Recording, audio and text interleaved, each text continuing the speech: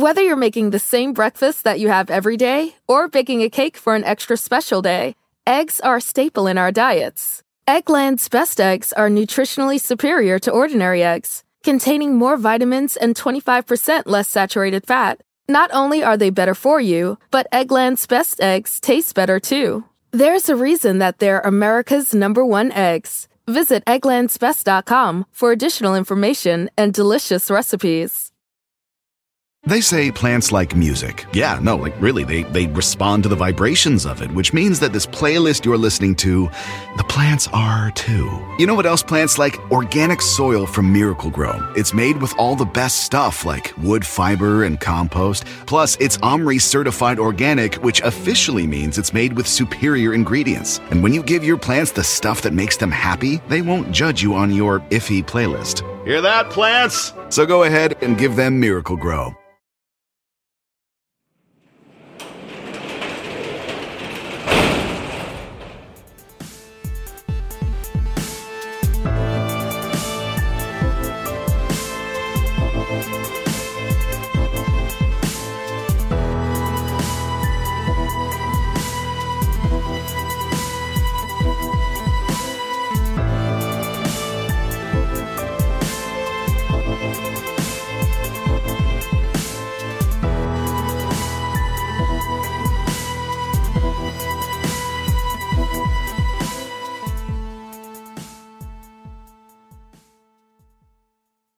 Welcome to True Crime Garage. Wherever you are, whatever you are doing, thanks for listening. I'm your host, Nick, and with me, as always, is a man who just as of 2 weeks ago was forced to change his Halloween costume. Here is the Captain. Yeah, and they forced me to change my underwear as well. It's good to be seen, and it's good to see you. Thanks for listening. Thanks for telling a friend.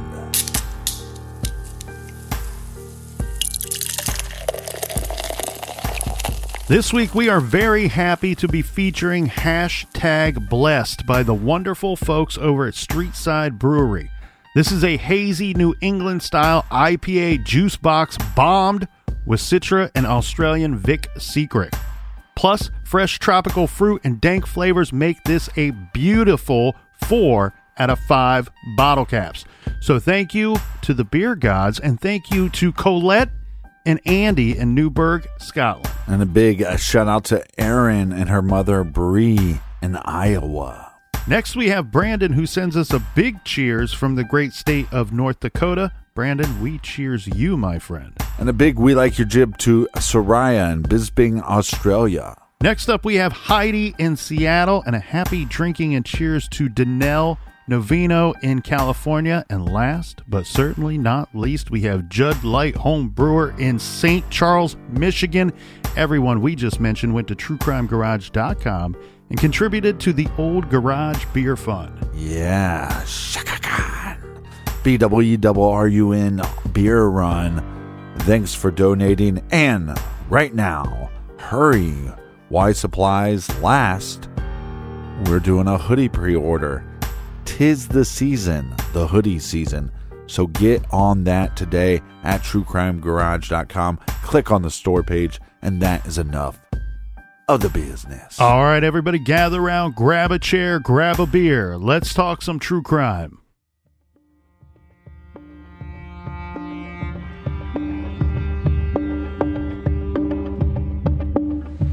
If I were the devil, if I were the devil, if I were the prince of darkness, I'd want to engulf the whole world in darkness, and I'd have 1/3 of its real estate and 4/5 of its population, but I wouldn't be happy until I had seized the ripest apple on the tree. So I'd set about, however necessary, to take over the United States. I'd subvert the churches first. I'd begin with a campaign of whispers. With the wisdom of a serpent, I would whisper to you as I whispered to Eve, do as you please. To the young, I would whisper that the Bible is a myth. I would convince them that man created God instead of the other way around. I would confide that what's bad is good and what's good is square. And the old I would teach to pray after me, Our Father, which art in Washington.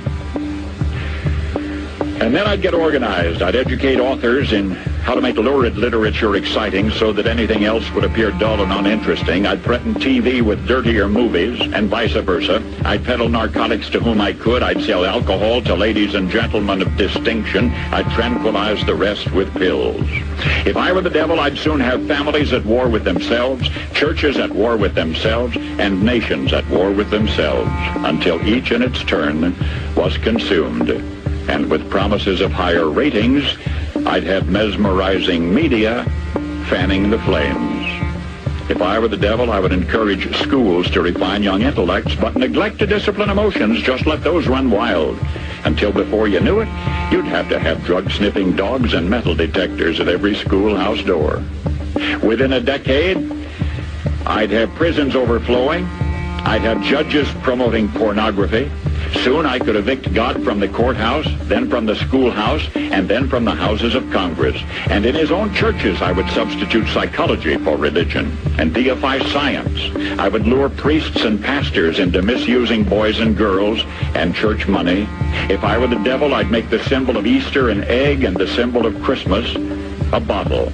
If I were the devil, I'd take from those who have and give to those who want it until I had killed the incentive of the ambitious. And what'll you bet?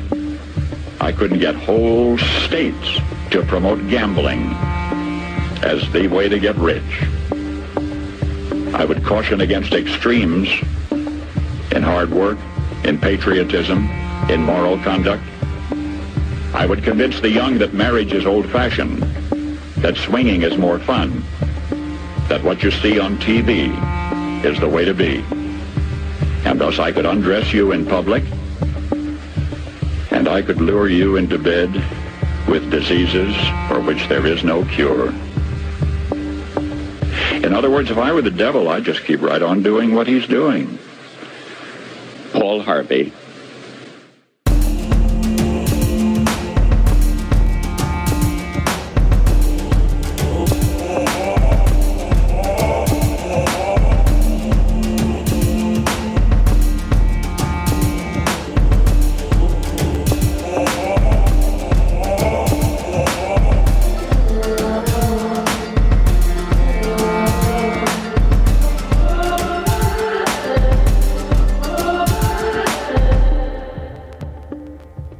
Lori Daybell, formerly Lori Vallow, was born Lori Noreen Cox in June of 1973 in San Bernardino, California. In 2001, Lori married Joseph Ryan Jr. Lori came into this marriage twice divorced and a mother of a son named Colby. Joseph Ryan legally adopted Colby. Then, in 2002, the married couple had a daughter, Tylee Ryan. Religion was important to Lori. She told friends that God was telling her that good things were to come. She said God told her she would be on America's favorite game show, Wheel of Fortune. Sure enough, she was. And it was obvious this woman very much enjoyed the spotlight and the attention. She did well on the show, winning $17,000. But just like Lori's first two marriages, this one too fell apart. And Joseph Ryan filed for divorce in August of 2004. Later that same year, Lori was a contestant in the Mrs. Texas pageant. Less than 1 year after Lori's divorce was finalized, Lori married 49-year-old Charles Vallow. Charles had converted to the Church of Jesus Christ of Latter-day Saints. Charles, like Lori, had two children from before their Las Vegas wedding. In 2013, the couple adopted Charles Vallow's grandnephew, Joshua Jackson Vallow, and they called him JJ. In 2014, the couple moved to Kauai, which is the fourth largest of the main Hawaiian islands. Around 2015, Lori Vallow started reading the Standing and Holy Places series of books. A friend would later say that Lori became obsessed with the books. After about 2.5 years in Hawaii, the Vallow family moved to Arizona. On December 5th, 2018, Lori met the author of the book series that she loved so much. His name, Chad Daybell. They met and she joined Chad on a podcast called Preparing a People, and an episode that was titled Time to Warrior Up. This was a life-changing event for Lori and her family. Lori's husband, Charles, said after Lori became obsessed with the books and met the author Chad Daybell, that it was like she wanted little to nothing to do with Charles and the kids. Charles said Lori told him that she was the reincarnated wife of Joseph Smith, an American religious leader from the early 1800s. Then, without notice or explanation, Lori vanished. Charles filed for divorce. He claimed Lori withdrew $35,000 from the couple's joint bank account. Charles said Lori stole his vehicle, and before she vanished, she threatened to murder him. Then, 58 days later, Lori returned. In 2019, the Ryan and Vallow families, amongst others, would experience a series of questionable, suspicious, and tragic events that would threaten to destroy the families. Why were there so many people in Lori's life that were dying and vanishing? On Valentine's Day 2020, Dateline released an episode featuring the great Keith Morrison that covered recent events in Lori's life. The episode was titled, Where Are the Children? The media was calling Lori the Doomsday Mom. We're calling this week's episodes Tylee Ryan and JJ Vallow. This is True Crime Garage.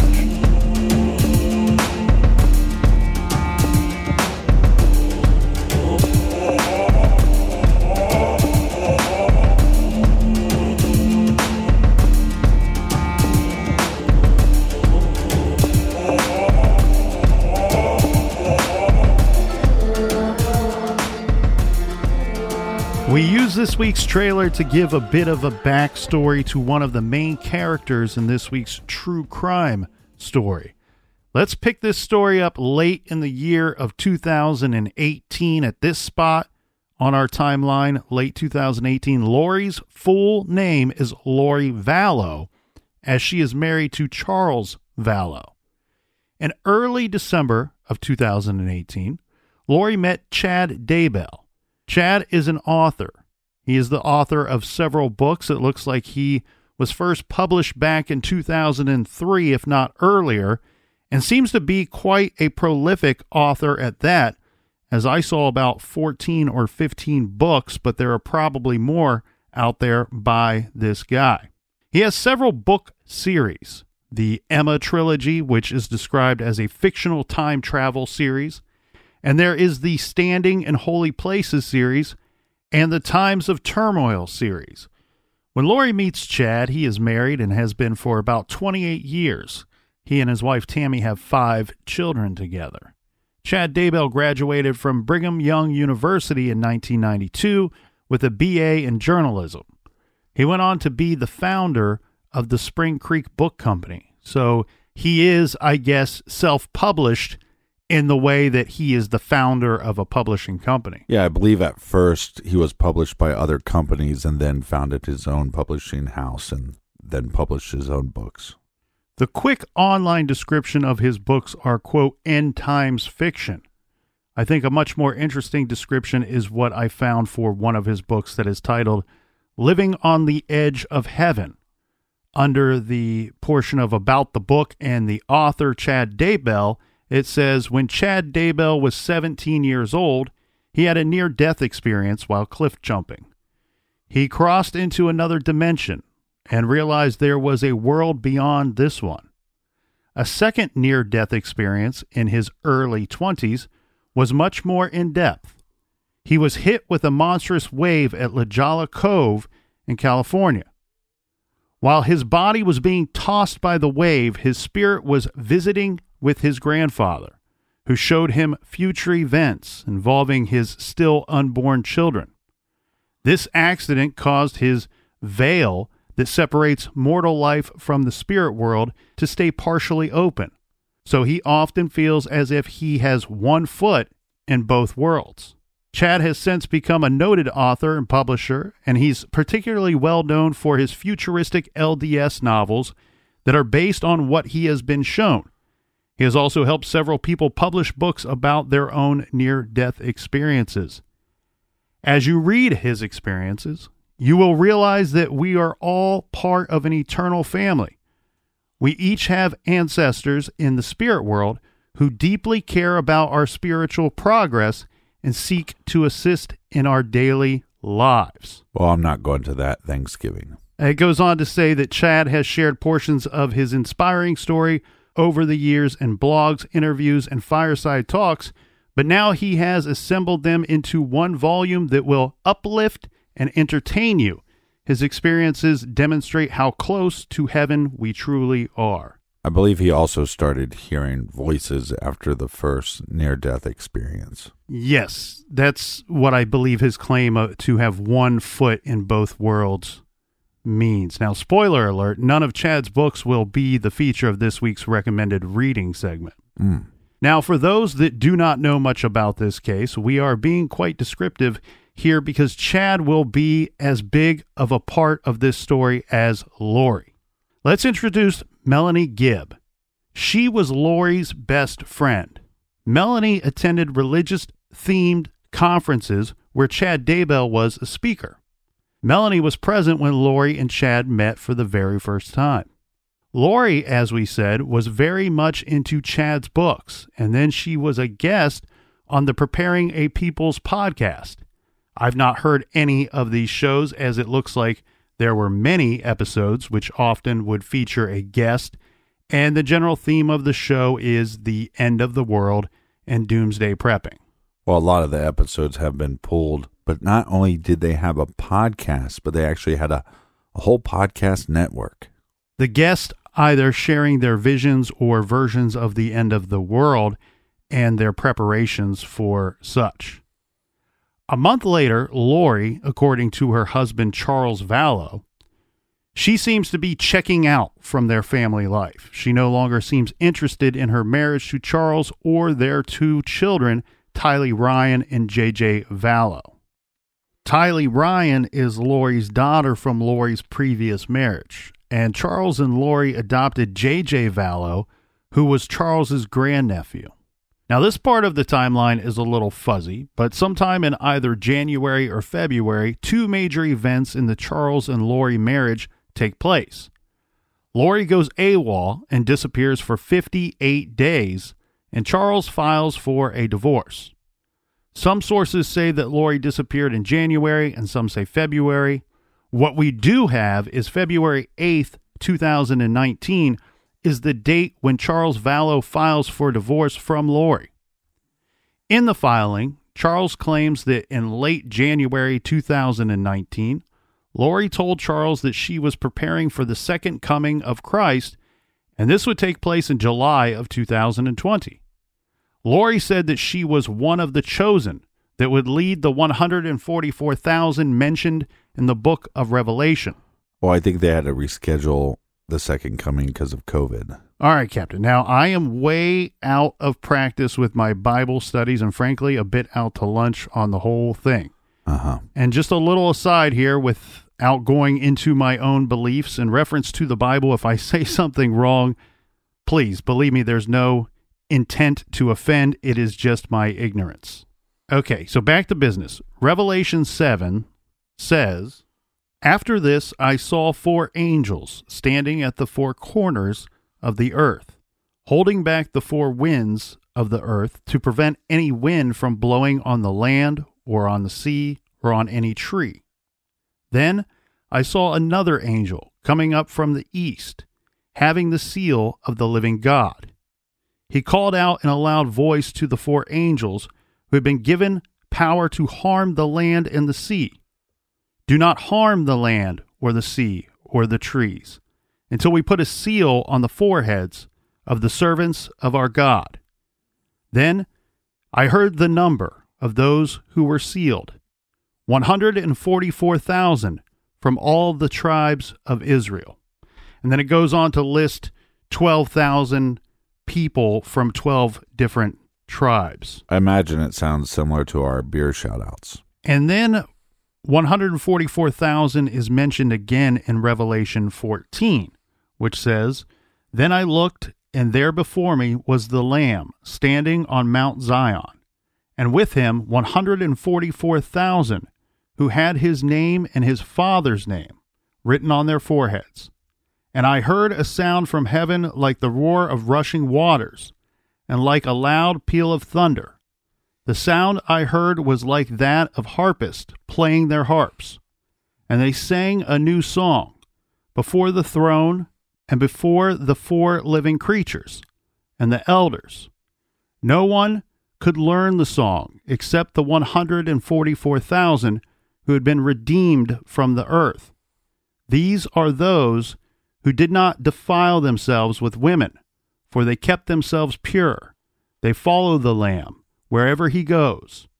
They were purchased from among men and offered as first fruits to God and the Lamb. No lie was found in their mouths. They are blameless." So the number 144,000 is certainly something of significance, but, be it various or even open to interpretation depending on your background and or their teachings. But according to Wikipedia, the Church of Jesus Christ of Latter-day Saints believes that the sealing of the 144,000 relates to the high priest ordained unto the holy order of God to administer the everlasting gospel.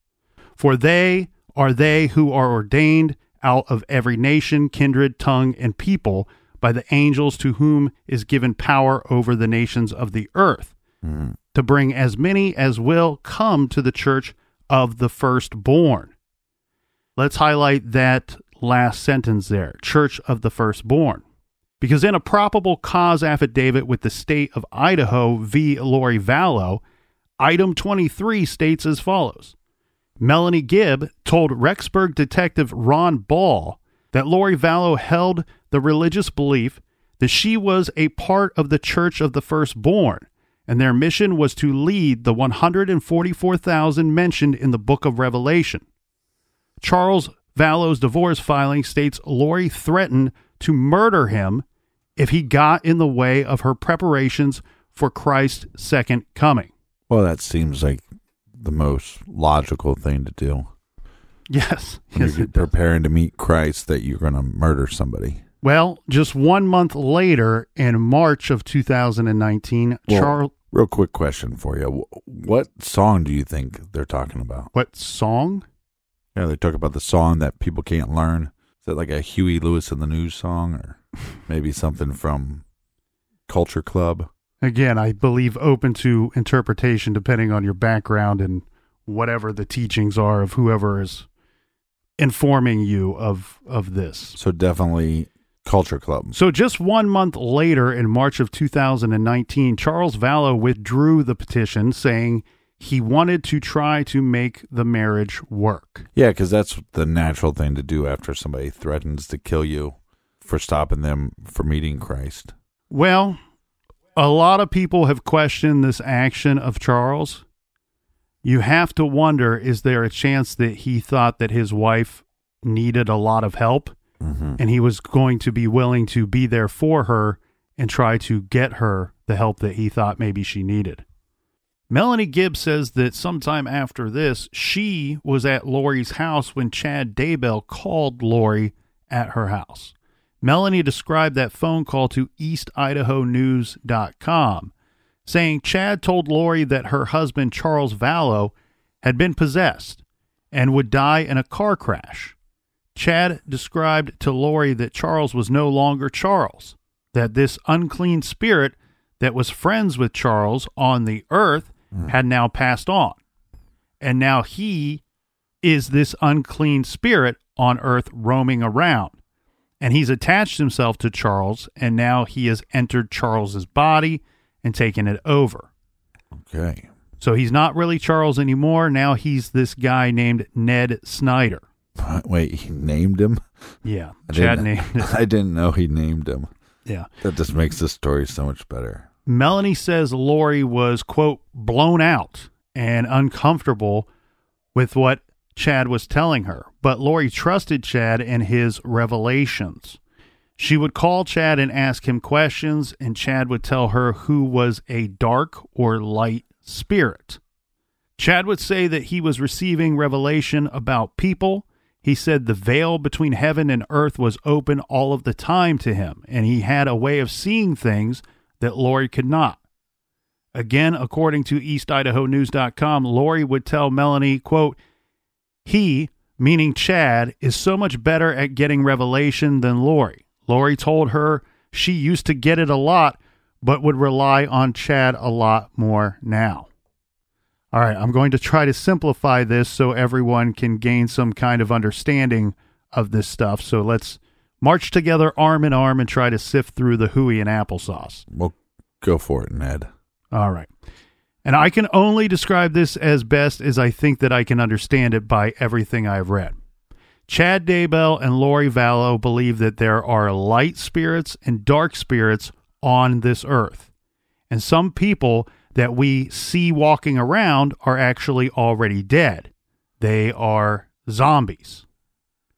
Chad and Lori told Melanie that they knew how many zombies there were, and it was their job to get rid of all of the zombies before the end of the world. And they would get rid of these zombies through some kind of prayer. According to Melanie, not only did they believe that this was their mission, but they believed that ridding the earth of zombies through the power of their prayers was actually working, because Chad would receive the zombie death toll numbers either in visions or from the voice of God. I don't know about any of you out there, but my preferred method to rid the earth of zombies is to set up shop on a shopping mall rooftop and rifle fire those bastards in the head, just like in the 2004 version of Dawn of the Dead. Oddly enough here, Captain, it seems like you do not want to be a dark spirit. No. According to their beliefs. You want to be a light spirit. I prefer that. Well, it shouldn't surprise anybody that anyone who questioned these beliefs or questioned Chad's actions were often considered to be, quote, dark.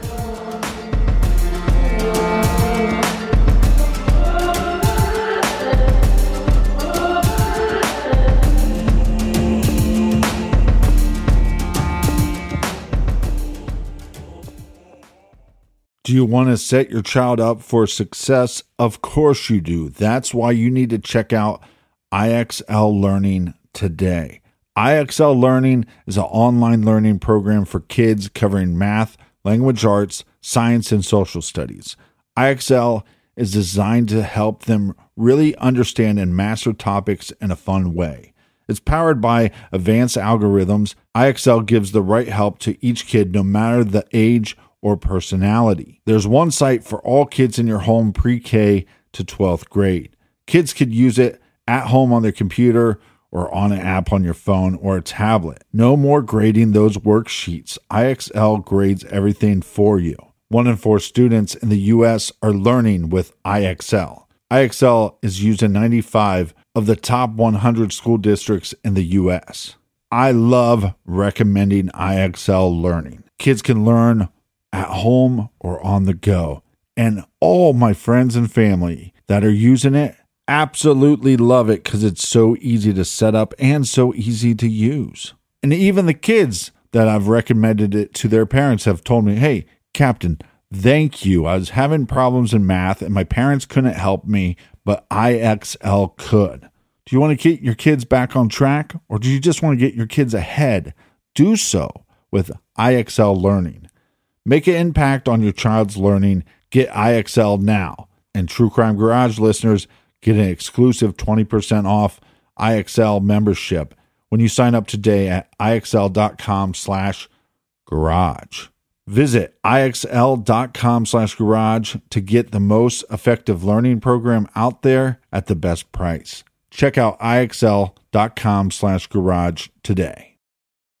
The best part of spring cleaning takeaway is the post-clean clarity you get. It's kind of like when you find out that you've been paying a fortune for wireless. When Mint Mobile has phone plans for $15 a month when you purchase a 3-month plan. It's time to switch to Mint Mobile.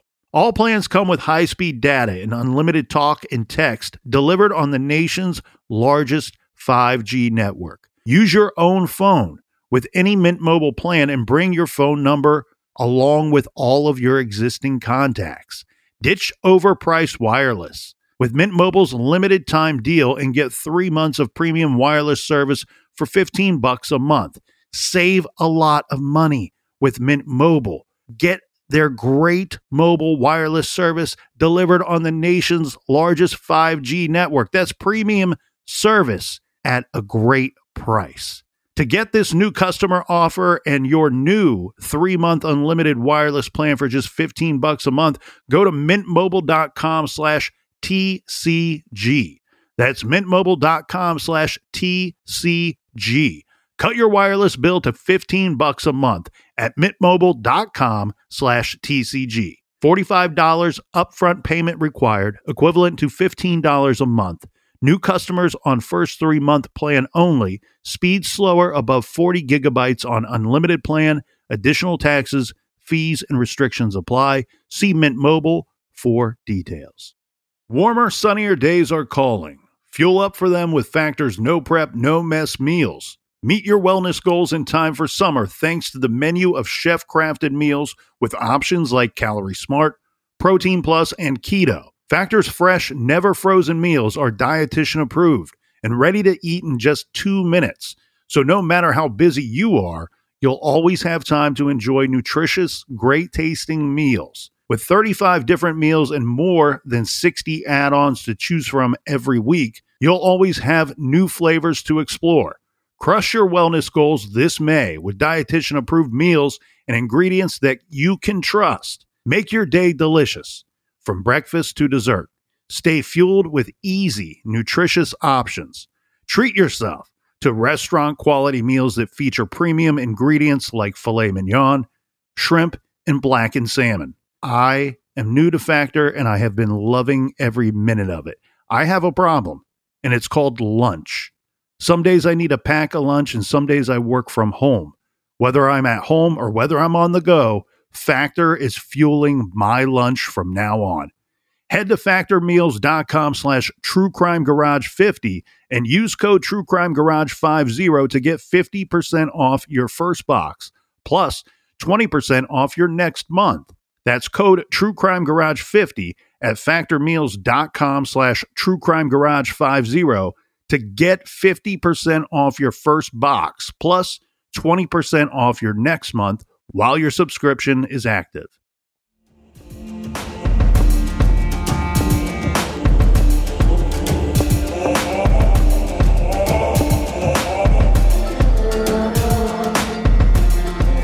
All right, we're back. I want to give a big cheers to everybody that has been sharing the episodes on social media. We gain new listeners every time you do it. It helps the show out so much. So thank you guys so much. Cheers to all of you. That's right. Tall cans in the air, my friends. Mm-hmm. Cheers to you, Crispy. All right. Well, remember that in March of 2019, Charles Vallow withdrew the divorce petition saying he wanted to try to make the marriage work. Mm-hmm. Well, this is Ned. Right. Well, making the marriage work didn't really work at all because not too long after that, Lori and Charles are living apart. And now it is a little unclear if this next event took place either just before or after the two were living apart. But we have to discuss a fake email. And it goes a little more than just a fake email, okay?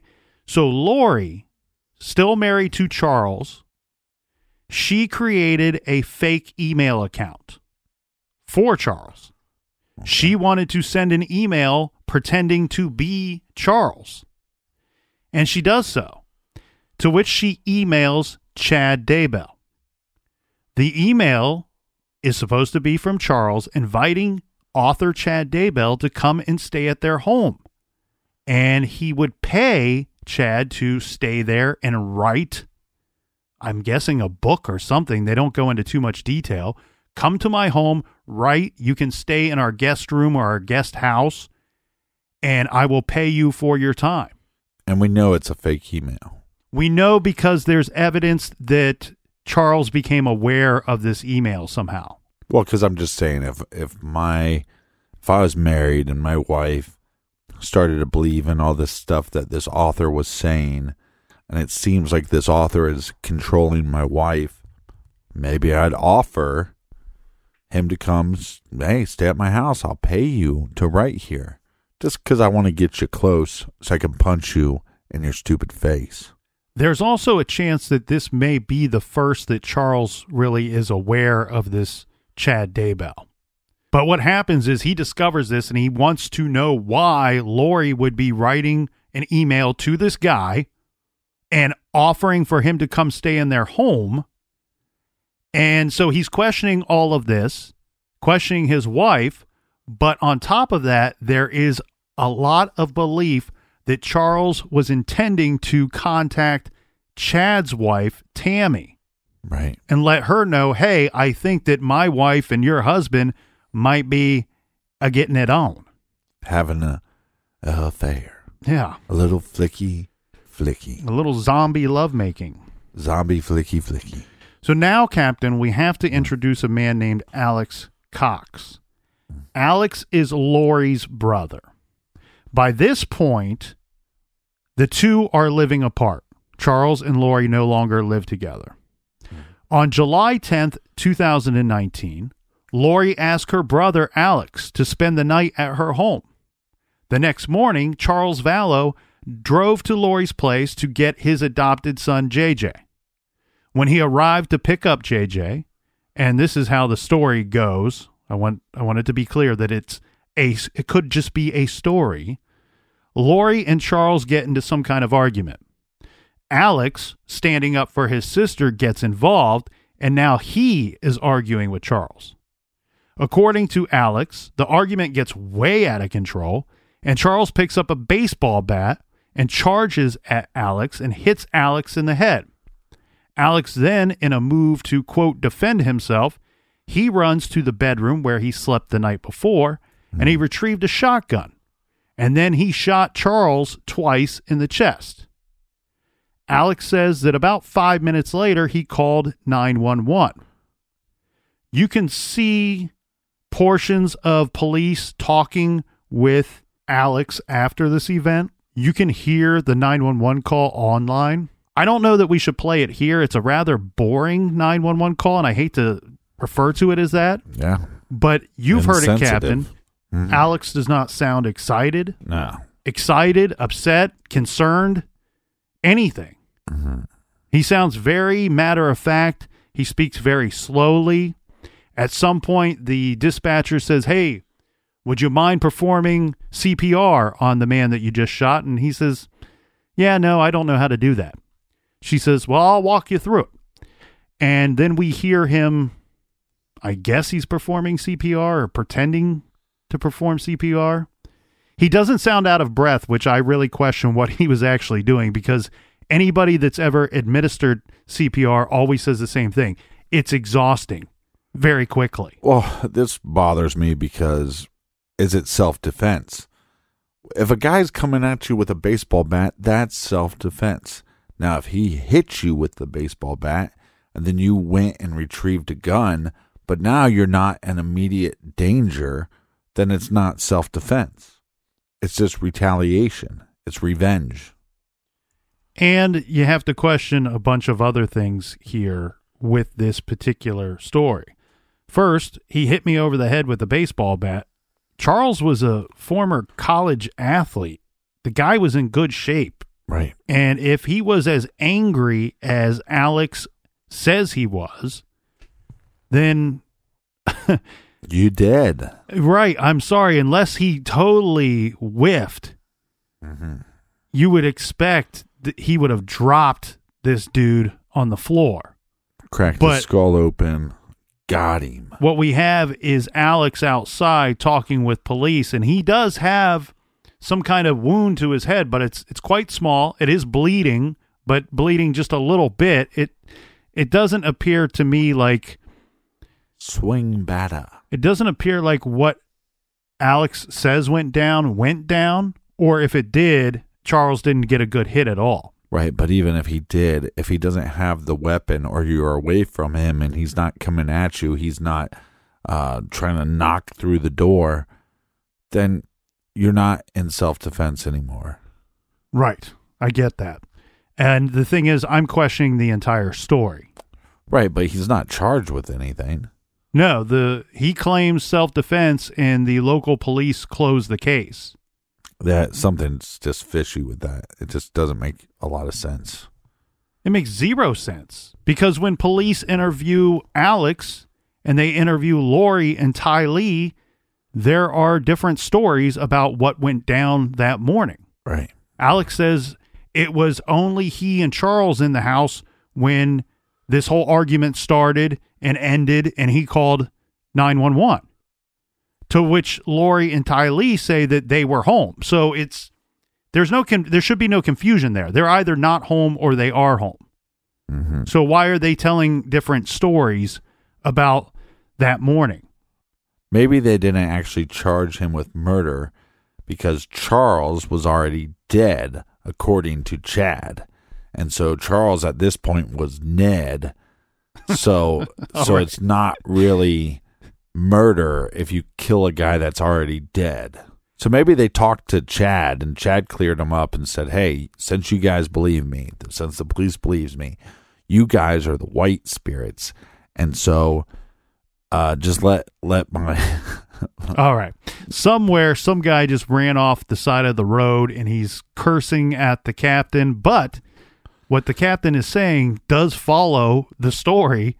It's a possibility. It certainly is. I'm not claiming to ever have made sense, but right there, I made perfect sense. According to the rules of Chad and Lori. Okay, here's where it gets even more strange and cold-hearted. Lori is interviewed by police. You can see portions of this interview online. She's kind of resting up against her vehicle. They're kind of asking her questions nonchalantly. And I don't know if, look, we get in this weird situation every week, I feel like, where we're condemning the police, we're championing the police. Who knows? People say we hate them. People say we love them too much. I don't know. We kind of review it on a case-by-case basis.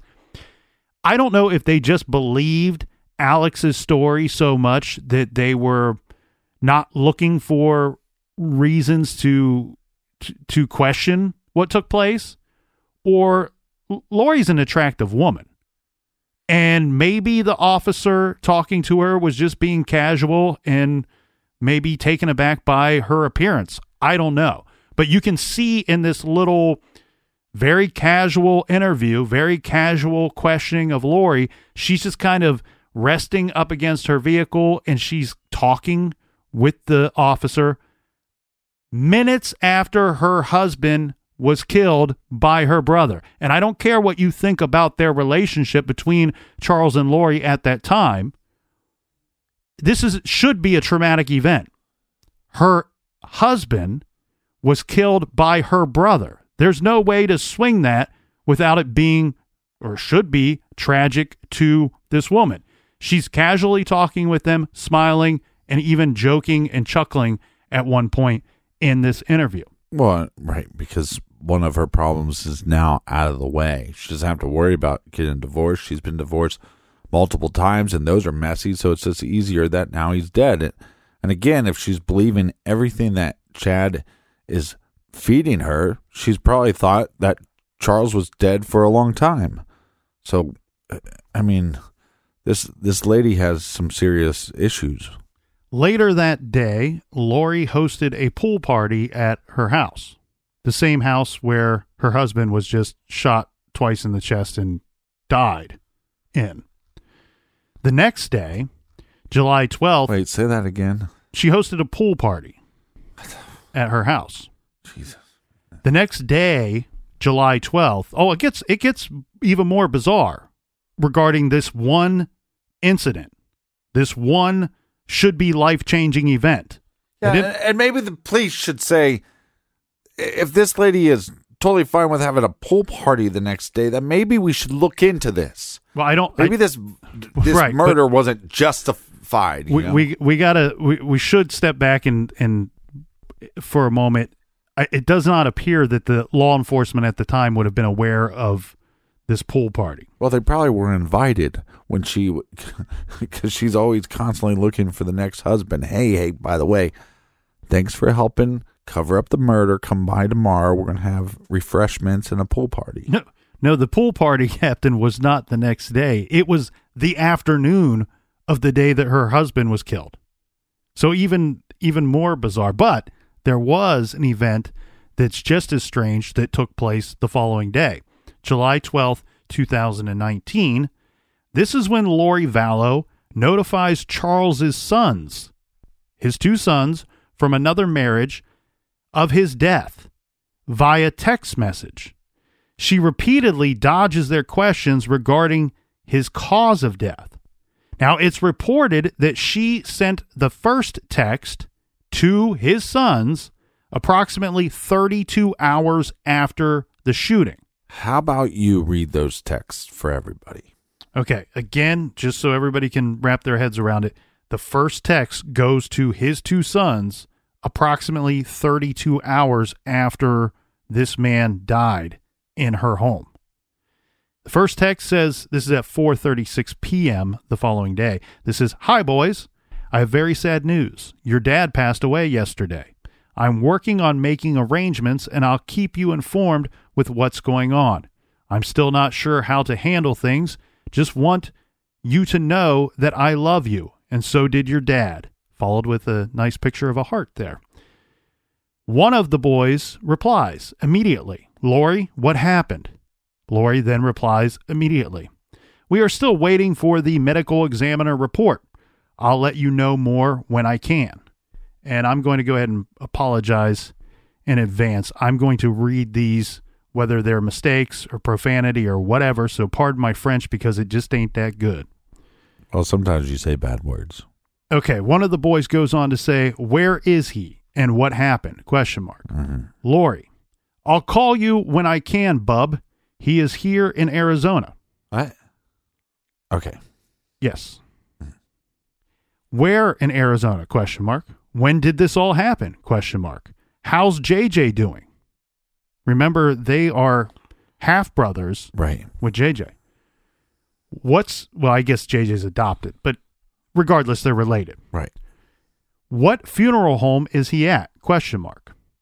Then there's nothing. There's no response to these four questions. And then the following day, one of the sons has to reach out again. Now we are at Friday. And well, in all fairness, she had a pool party, so she had to clean up from the pool party. There's a lot of stuff to happen. No wonder she didn't reply to these texts. So on Friday at 6:54 p.m., after having not heard back from Lori, one of the sons texts her saying, "Lori, what the fuck happened? You can't just tell us our dad died and disappear. You're not too busy to just let us know Sorry, there's all these. Okay. Sorry, I'm laughing. It's not a funny subject matter. It's just, it's so ridiculous that she's not replying to these kids. I mean, it shows you how disturbed of an individual she is. It says, "You're not too busy to just let us know how he died and disappear." Again, no answer. Because he didn't die. He was murdered. So then an hour and a half later, the son texts Lori again. "Lori, it's been about 3 hours. You're not that busy. I don't care what you're doing." Finally, he gets a response from Lori. He says, "I'm sorry you are so upset. I'm so upset too. I'm trying to get JJ ready for bed. I'm waiting to hear back from the medical examiner to make sense out of all of this myself. Please be patient with me. It's a crushing situation all the way around. I'm still trying to process it too and what it means for JJ." Yeah, I'm trying to process the fact that he was shot with a shotgun by my brother. Again, the son texts her back. Now, keep in mind, this is also, Lori has had a relationship with these men. These are her She's the stepmother. Well, obviously not that good of one. So the son texts her again. When and where is the funeral? How did this all happen? I want an explanation. Yeah. To which he gets no response at all. The following day, on Saturday, now we are a couple of days after his father has been killed, just sends a question mark because he's not heard back from Lori on his many questions. And then 2 hours later again, sends another question mark, to which Lori finally responds. This is at 7 p.m. on Saturday, July 13th. I'm still waiting, working on arrangements and sorting things out the best I can. I'll let you know when I know. Again, the son responds, why aren't you telling me what happened? I've asked numerous times. Just tell me. Now, I'm sure at some point the sons try to call her and she's just not answering. Correct. Oh, yeah. Okay. She goes on to offer a little bit more of an explanation, saying something about, today I'm trying to put up a memorial page on the funeral home website. I'll send the link to you when I have it. I love you, and so does your dad. This is now Tuesday, July 16th. Right. So we're getting several days away from this whole event. And listen to what the son texts to her. I appreciate this information, but I will ask these questions again because I still haven't been given an answer. What happened? When did it happen? How did it happen? Where is he now? Is there a funeral? When is it? Who have you told about his death? Give me all information you have. Please, my brother and I deserve to know. I wonder at this point if they've tried to contact police to find out if they had any information. I'm sure they're probably calling all kinds of family members, but it doesn't sound like Lori is communicating any of this event to anyone outside of her four walls. She's been asked repeatedly by the sons of this man, how did he die? And she is days later refusing to tell them. Who gives a shit about the medical examiner? You are aware that your brother shot this man to death. Aha, that's the key right there. Protecting the brother. If we don't answer to his sons, if we don't tell anybody, I don't know how he died, then they can't question it. The more people questioning the police, or the more people demanding the police look into the stories that Lori is saying and her brother Alex is saying, you need to look into this. It's 5 days later. This man's been dead for 5 days. His sons are asking his wife, right, how he died, to which her only response is, I'm still waiting for the medical examiner. More proof it wasn't self-defense, more proof that this was a murder. Doesn't that make it sound to you like she's trying to make the appearance to her stepsons that, oh, we're not really sure how he died. The medical examiner is going to get back to us. Yeah. You're conveniently leaving out, my brother shot him though. So we probably have a decent idea on how he died. And you're right, Captain. I think it's, you know what? Let's keep these two in the dark so that we can get this man in the ground before anybody starts to question the death of this man. And you asked, did Lori tell anybody else about what was going on? Well, we have this story. This again from Melanie Gibb. Right. She says that Lori called her to report Charles's death. And here is what Melanie Gibbs said to EastIdahoNews.com. She said, quote, I didn't know about the shooting until 4 days after it happened. Lori called me and said, hey, did you see the news? Melanie said, I don't watch the news. Then Lori tells Melanie Charles was shot. Melanie was confused and asked what happened. Lori said Charles Vallow had been planning to kill her to cash in on a $3 million life insurance policy. Really? She also said Charles's sister, Kay Woodcock, was now a zombie and was after Lori. Could you imagine hearing this from somebody? This is not the first time she's heard about zombies from Lori, though. So Lori says that... Yeah, but you got to be thinking about the fact that she has kids. What are these kids going through? Right.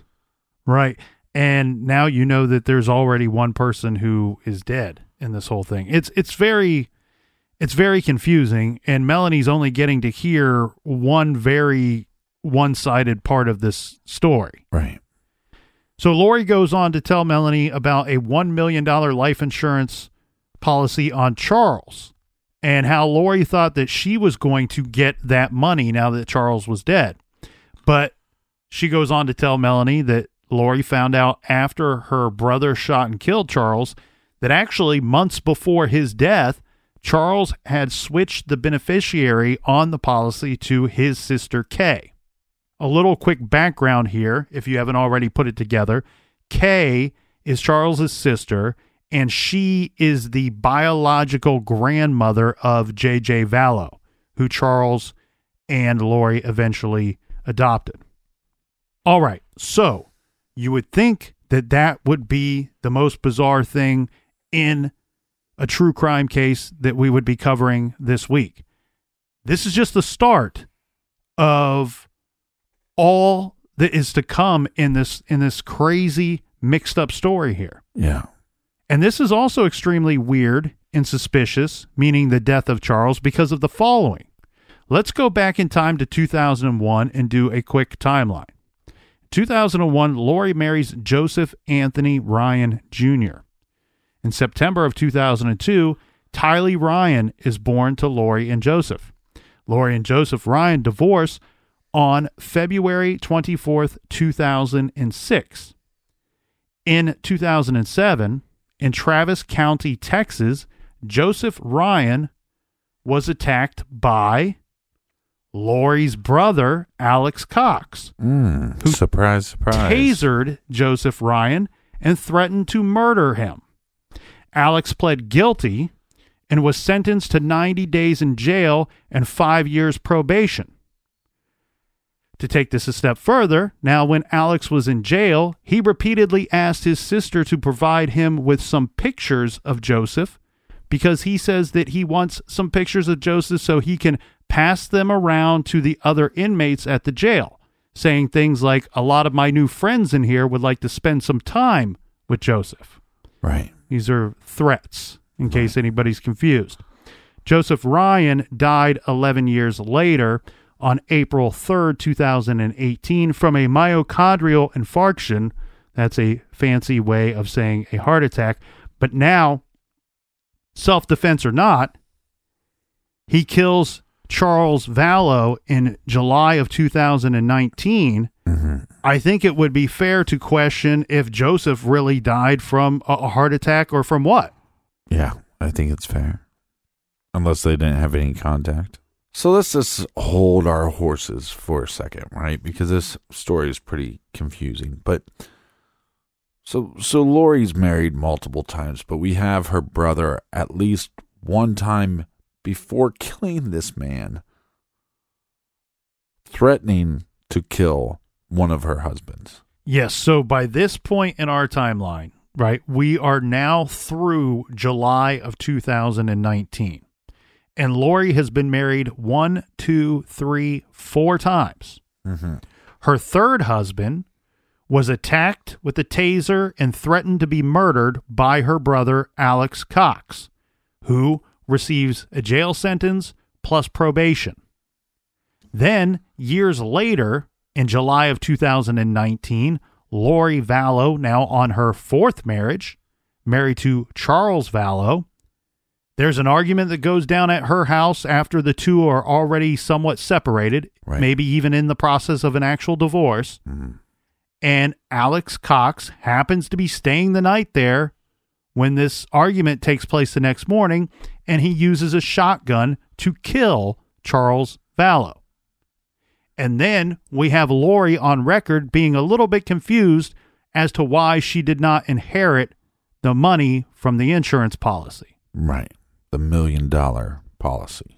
So that is 4 husbands, one of them dead. One of them was threatened to be murdered by the same man who just so happened claimed self-defense when he killed the other husband. All some very shady business going on there, Captain. Yeah.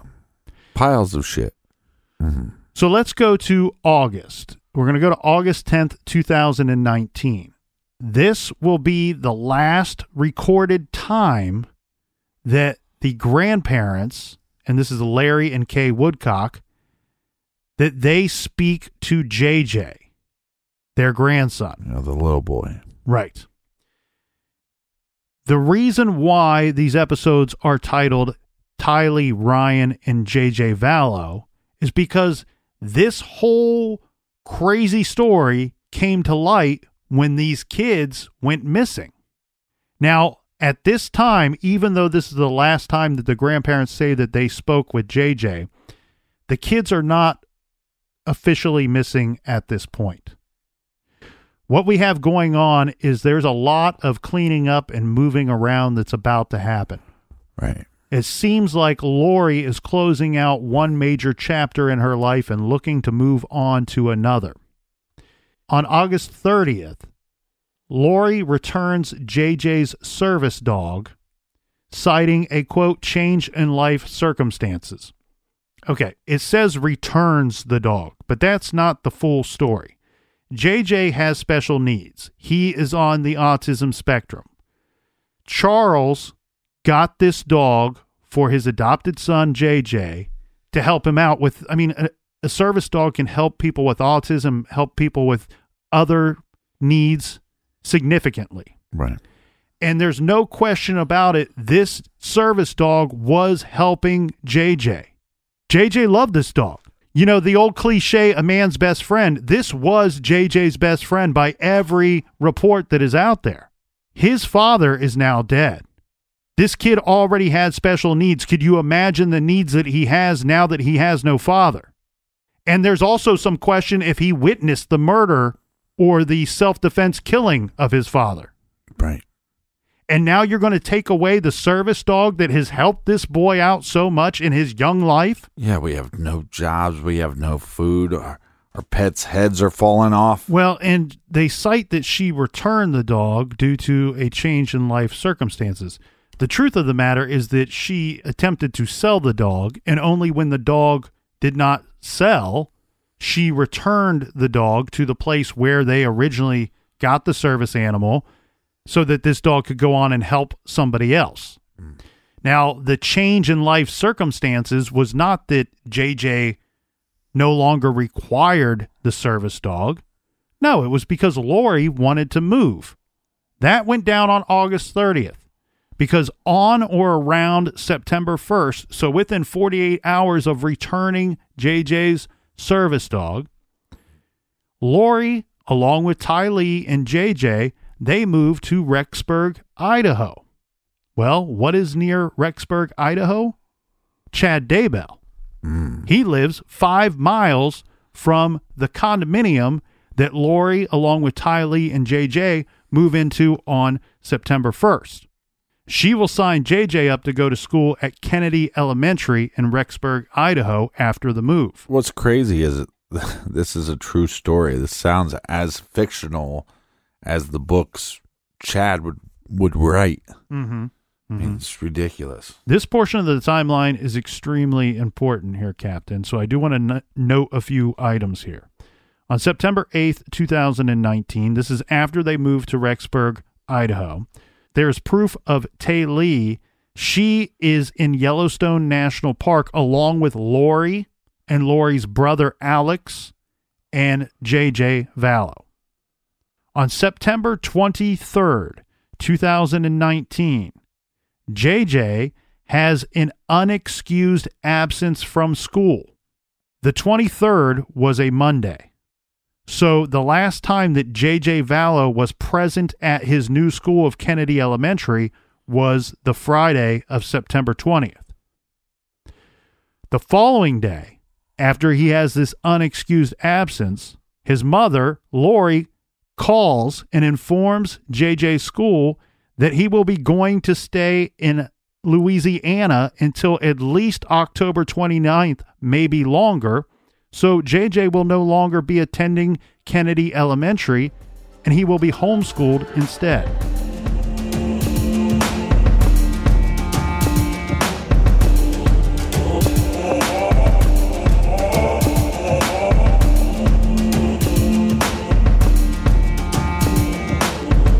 Make sure you follow us on Instagram at True Crime Garage. And for all of our old episodes, download the Stitcher app. They're there for free. And we also have a bonus show called Off the Record, and that's on Stitcher Premium. You can find all that information at truecrimegarage.com. And until tomorrow, be good, be kind, and don't litter.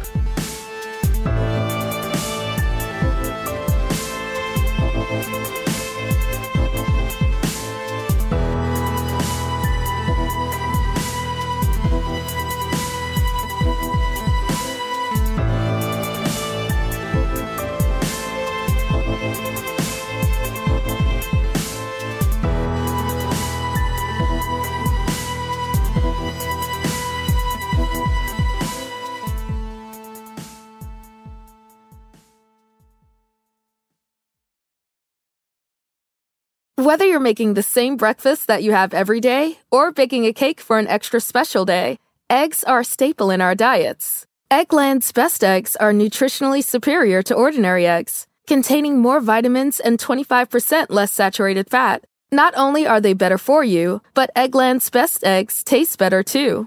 There's a reason that they're America's #1 eggs. Visit egglandsbest.com for additional information and delicious recipes.